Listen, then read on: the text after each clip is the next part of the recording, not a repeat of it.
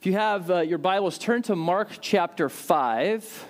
Mark chapter 5, and then also, I haven't mentioned this in a couple weeks, but we do put our verses and different questions and different readings on the Bible app. And so if you do have the Bible app, it's one of the most downloaded apps. It's just a popular Bible app. If you just search on your app network or whatever those is, on the iTunes store, App Store or whatever, you'll be able to find it. And then you can go to the homepage, and then on the bottom right, it just click on More, and then it leads you to the next page, and then you can click on Events. And then based on where you are at, it says, hey, these events are taking place, and there is Restoration Church at the top. And then you click on that, and it goes to that page, which is just, we'll have our verses and a place for you to take notes. And just so you know, you can save those, but you have to click Save at the top right. Otherwise, that plan or whatever, that reading plan goes away in a couple days. It doesn't stay out there unless you save it. So I just put that out there because I want us to interact with the Word of God in a way that we normally interact in, whether it's by a paper copy, that's great, or on your phone, that's awesome as well. I just want you to have that in front of you to read through and to pray through. And so today we're in Mark chapter 5. We're also going to be in Mark chapter 9. And just I was just thinking about our prayer time, and one of the beauties of our prayer time is, first and foremost, we get to pray for one another, and that is huge, to go to our Father and just pour out our requests before Him. But I also thought about a secondary thing is, we learn to pray by praying with others. And I just thought, the example of others is so powerful. I often get challenged and encouraged by other people's examples, by how they're living their life. And, in our lives, we learn by example. We learn by hearing, by hearing a teaching, and that is powerful. But we also learn by watching people and learning from their example. I remember back in 2001, it would have been 2001, so a long time ago, so before even some of you were born. But back in 2001, Cece and I purchased our first house, and it was on 14th Street in Holland.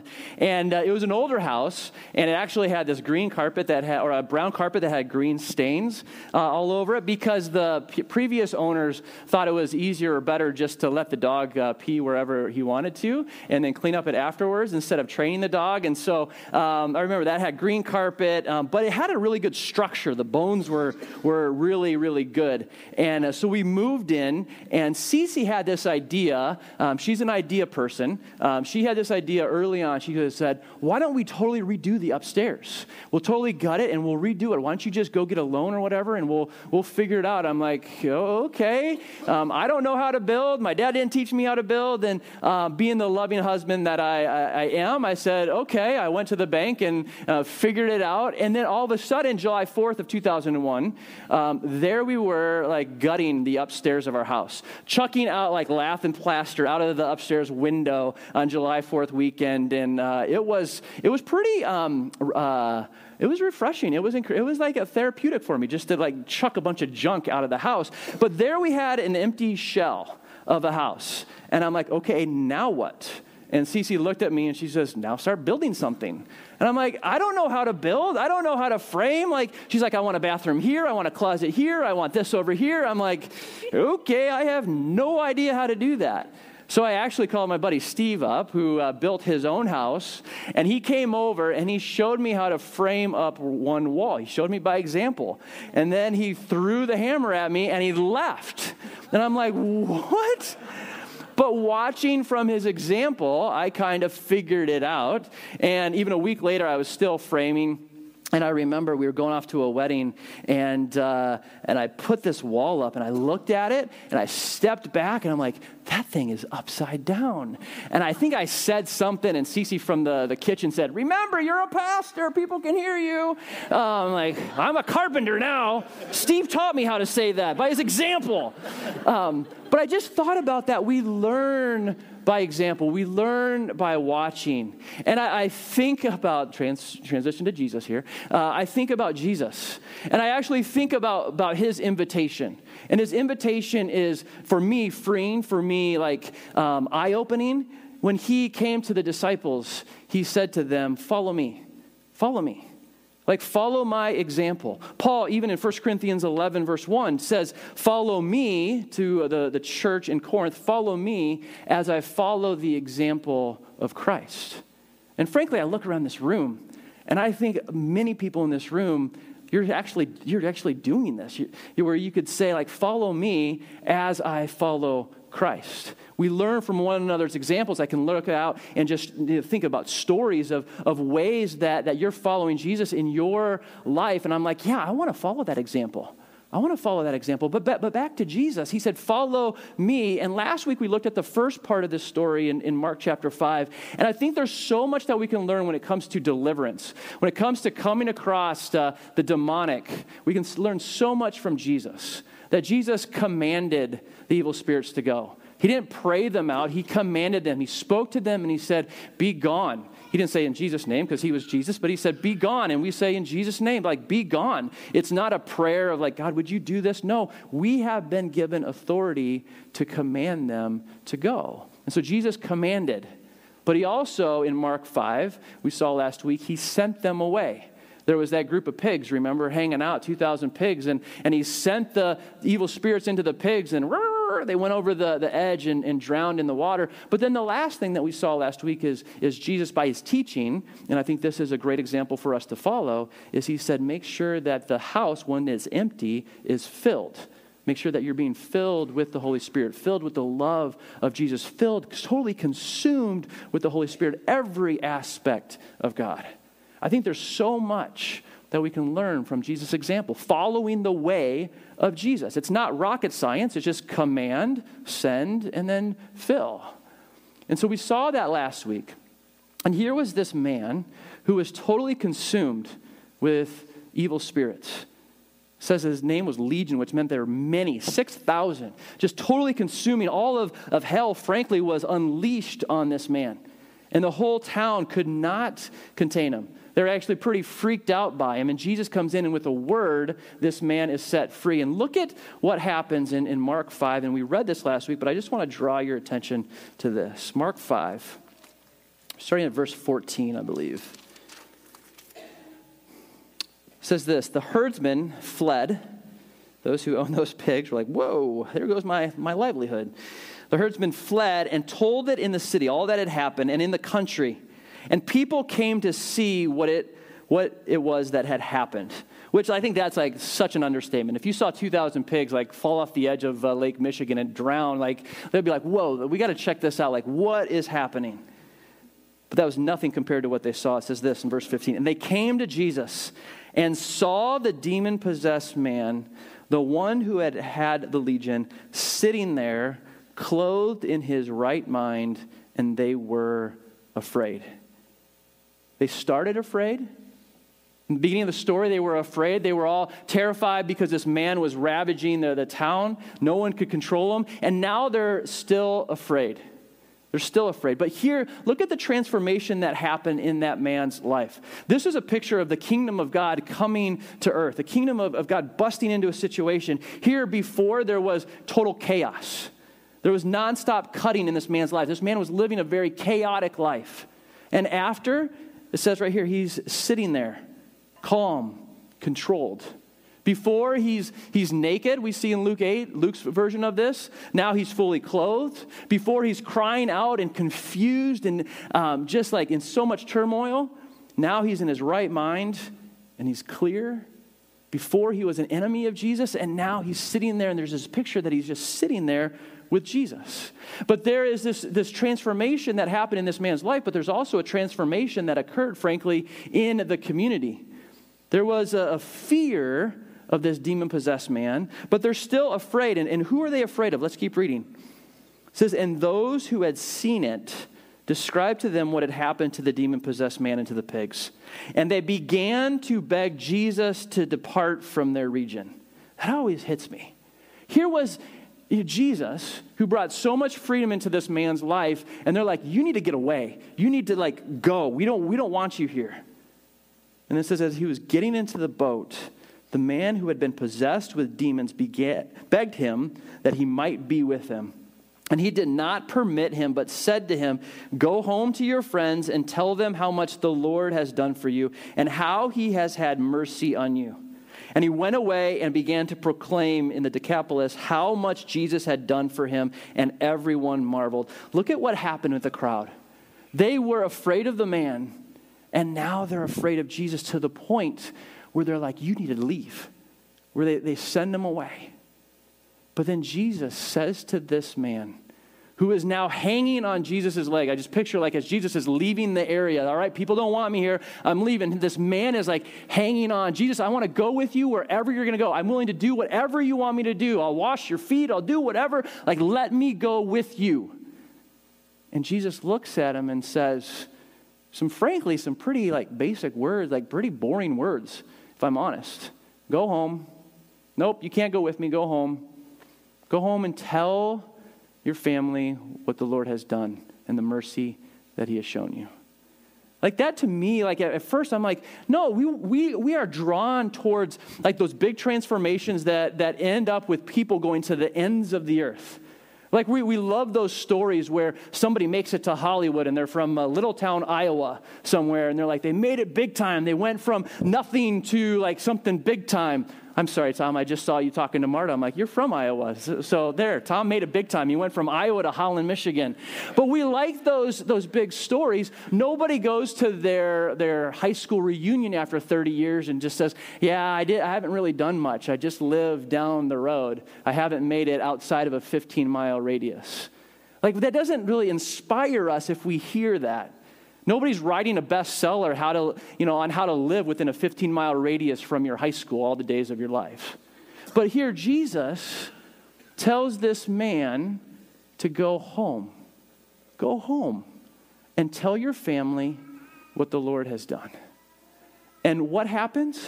It says at the end of verse 20, it says, he went and began to proclaim in the Decapolis how much Jesus had done for him.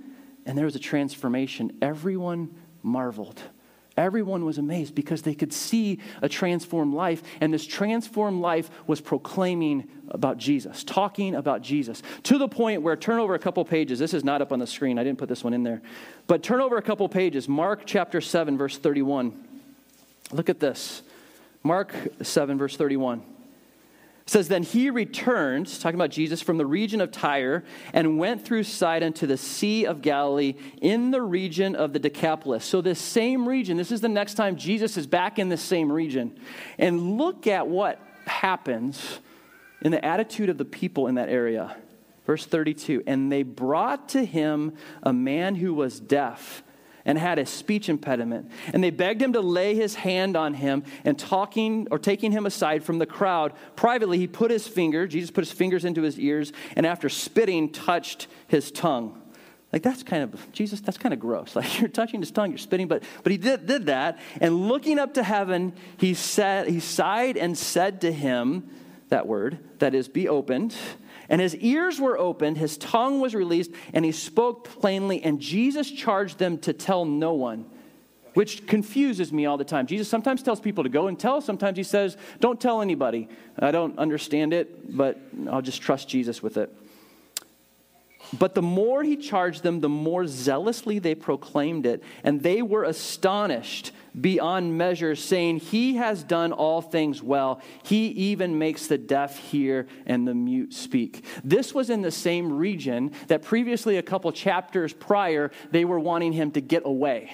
Jesus comes back, and now they're saying he does everything well. They bring to him somebody who is in a troubling situation. And I have to think that the reason that they had their hearts transformed, that their attitude was transformed, was because this man in Mark chapter 5, who was freed from demonic oppression, went home and he actually told people what Jesus had done.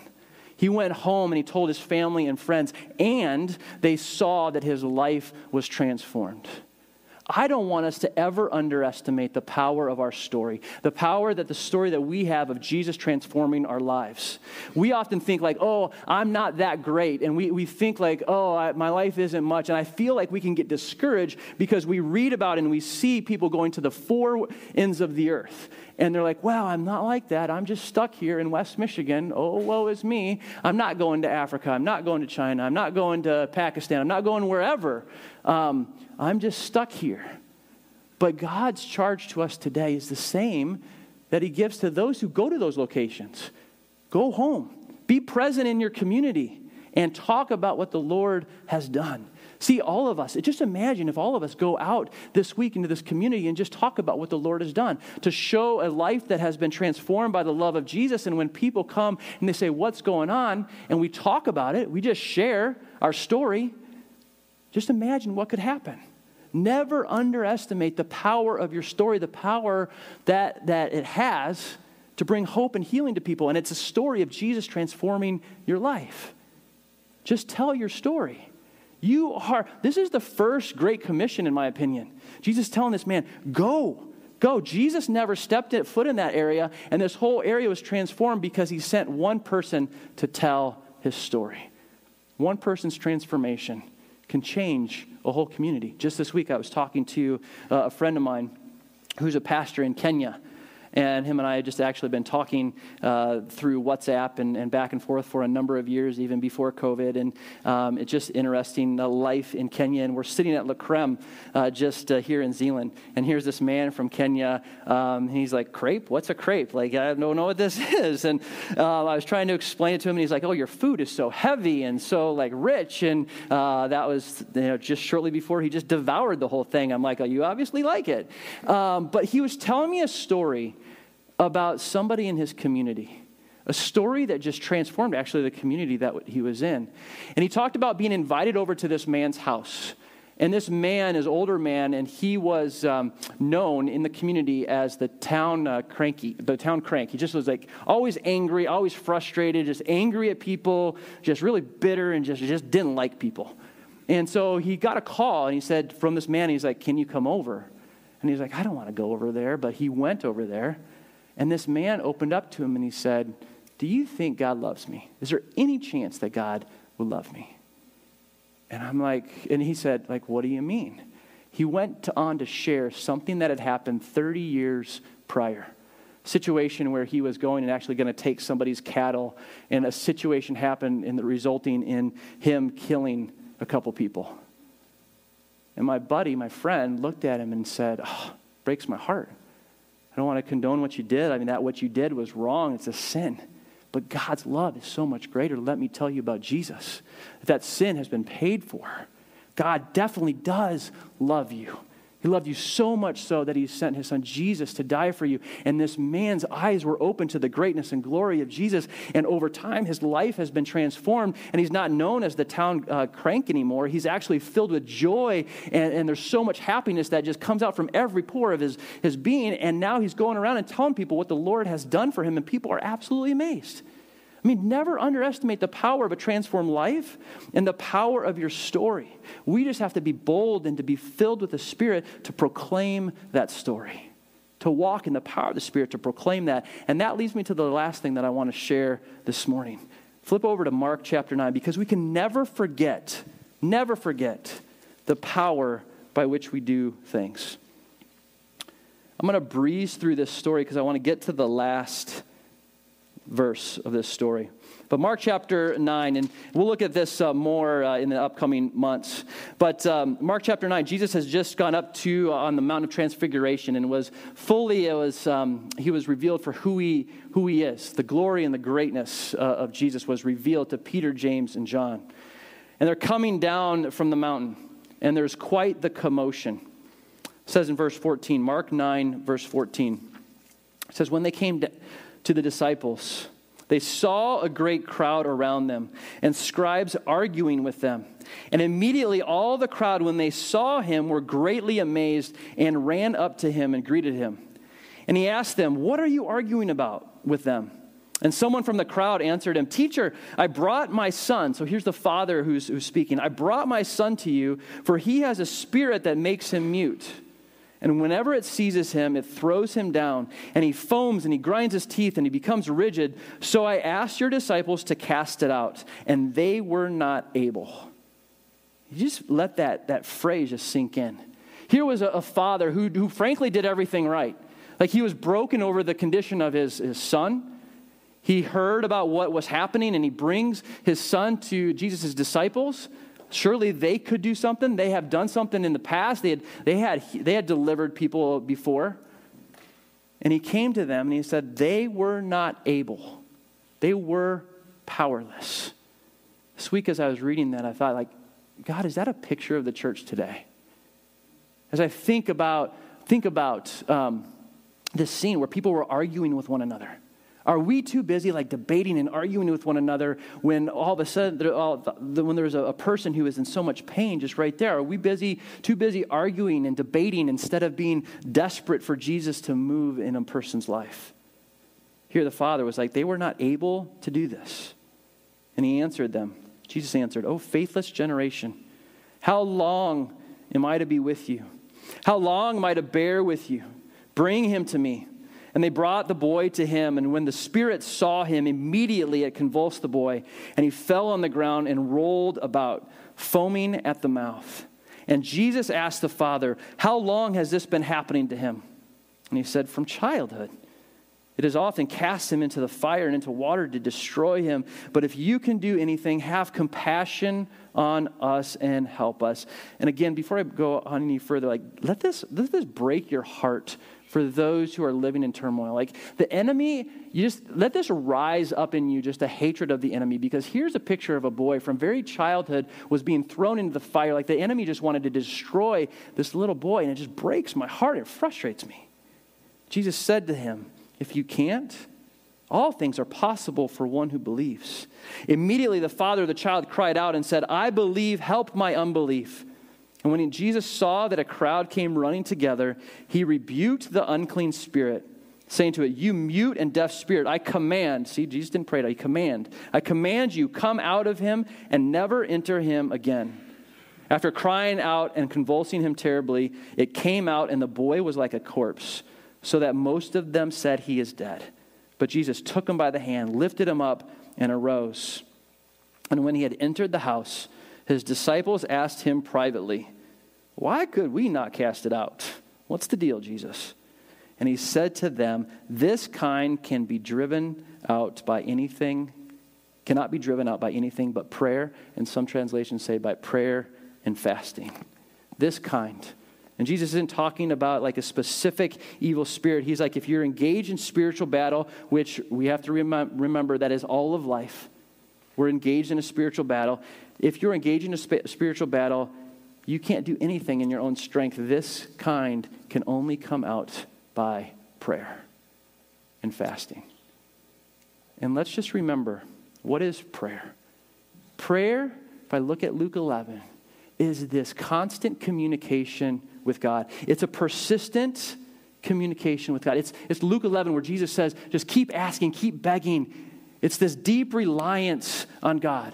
It's not just a quick, like, throw up a prayer. It's walking in relationship with the King of Kings and the Lord of Lords. It's the very point of Christianity that we have a relationship with God and we can come before him, not just once in a while, not before a meal, not just to bless an agenda that we have, but we can come before him regularly and pour out our hearts before him, to seek him with all that we have, to walk in the power of the Holy Spirit that he has filled us with. I think about Jesus and how he walked in so much constant prayer with the Father. He would often go off early on and pray and spend time with the Father. And in John 5, we see this picture that he says, "I only do what I see the Father doing. Myself and the Father were so one. I'm just doing what he tells me to do." And that, to me, is the picture of the Christian life. That's the picture of the Christian life. To walk in the power of the Holy Spirit. To walk in the freeness of knowing Jesus. Knowing God. Having a relationship with him where we can just come before him. And too often I think we move on from that and we say, well, we got to get busy doing all of this stuff. When Jesus is reminding us it's not about busy doing a bunch of stuff, but it's all about staying in constant communication with him and being obedient to him. I had this picture this earlier this week of these two bikes up here. You're probably wondering, what is he going to do with these bikes? So Zane got a new bike. Here's this new bike. Pretty sweet bike. I remember having one of these as a kid with these little pegs on the front, and you can kind of bounce up and down. You know, as I think about the Christian life, I think about this bike, and often many are caught into this type of life following Jesus. And so if I look at this bike, like if I look at the Christian life, we're really called to do just a handful of things. And I had this little diagram up on the screen. And first of all, we're supposed to be a disciple of Jesus, to be a follower of Jesus, to walk in relationship with Jesus, to know Jesus, to grow in our understanding of him. We're called to be a disciple. But we're also called to go tell others about Jesus. Jesus said, go and make disciples. We're called to be on mission, which is the next circle. We're called to be on mission, to go to our neighbors, to go to our friends, if you want to hit the next slide, to go to people and tell them about Jesus. But the beauty is that we don't have to do this on our own strength or our own ability, but we get to do this in the power of the Holy Spirit, which is the next slide. I mean, that's the picture of what we're called to as followers of Jesus. But too often, I believe we get into our own minds and we think we have to do all of this ourselves. And so the next slide, we too often work on discipleship and mission in our own strength. And we just think if we just pedal harder, if we just try harder, if we do some tricks, if we kind of bounce up and down on the bike and do some different things. And I was at a parade last week and a guy was riding one of these bikes and he's flipping these handlebars all around. If we just think we can maybe try harder and work harder, then something will happen. And frankly, like this type of lifestyle is just a lifestyle of striving, of trying harder, of working harder. And this is not the life that Jesus has for us. My neighbor has one of these sweet little things that I actually wrote here this morning. It's been beat up. It's being held together by, what's this called again? Zip tie. That's what it is. It's supposed to have a fender over here, but it's been beat up. But the cool thing is, if I turn this thing on, it powers up, and I don't have to do anything. I can just stand on this thing and turn this little lever on, and whoop, I'm off. I could have jumped off that. That would have been pretty cool. But to me, this is the picture of how we need to be living as followers of Jesus. Because we are called to be a disciple, to go on mission, but we get the joy of walking step by step with the Holy Spirit.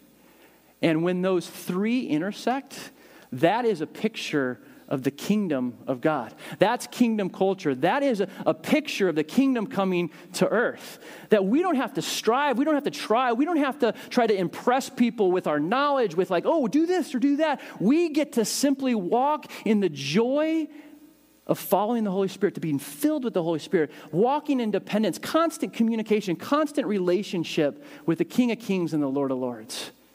I wonder, how often do we try to impress people? How often are we striving in our lives instead of just resting in the power of the Holy Spirit and being compelled and propelled by the power of the Holy Spirit?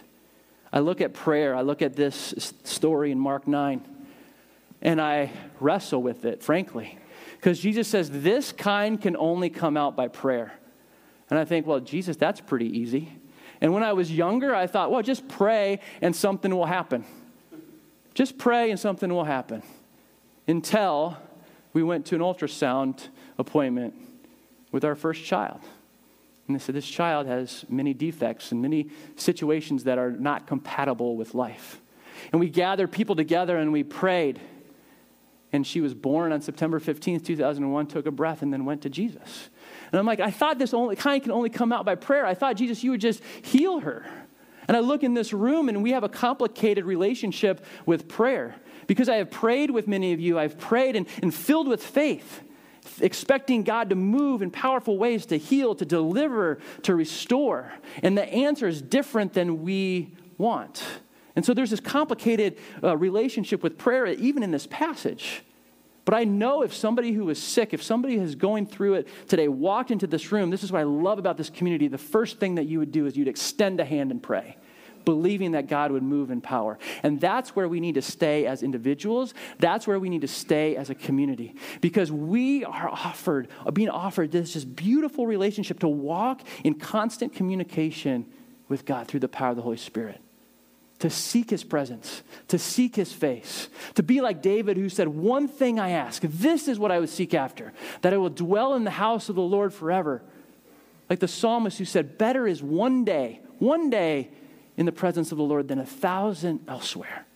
And I often wonder, have we moved to a culture of striving in our lives, thinking that we have to do it all, and have we moved away from a culture of freedom and fellowship with the Holy Spirit? And this is what I believe Jesus is calling us back to be compelled by his love and propelled by the Holy Spirit that he has poured out lavishly into our lives. And so as we go to a time of worship now, I want us just to have some space where we are hungering and thirsting for the presence of God, for the presence of Jesus. That is what I long to be a part of. Just a community that hungers and thirsts for the presence of God, not just in this space, but 7 days a week. But as we're here in this space to hunger and thirst for the presence of God. And as we are worshiping, we're not just singing songs. We're worshiping the King of Kings and giving him the glory that he alone deserves. But I also want to challenge us in this space. If you feel led to pray with somebody again, if you're like, oh, I know something is going on in their lives and they didn't share it, I'm just going to go over and pray with them. This is a culture of freedom. And just like go and pray with them. If you have a word too, if you feel like, oh, I think the Lord wants to speak something into our community, come up and talk to me. And we'll share it as we are in the midst of worshiping.